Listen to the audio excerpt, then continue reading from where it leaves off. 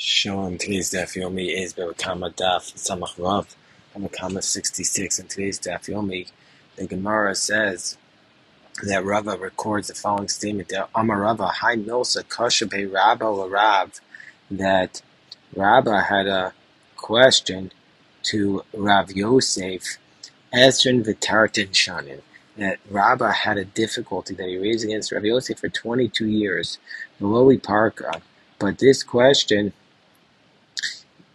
Rav Yosef was not able to answer it for over 22 years. And that was the number of years that Rabbah was Rosh Hashiva, as it says in the last daf of Horios, that Rabbah was Rosh Hashiva for 14 years, and that for 22 years, it says in Horios Yudalad Amid Aleph. For all that time, Rav Yosef was unable to answer it. Ad Yosef Rav Yosef Reish Piarka, until Rav Yosef, after the death of Rabbah, was appointed as the Rosh Hashiva. And then only then was he able to give an answer. Why was he only able to give an answer after he became the Rosh Hashiva?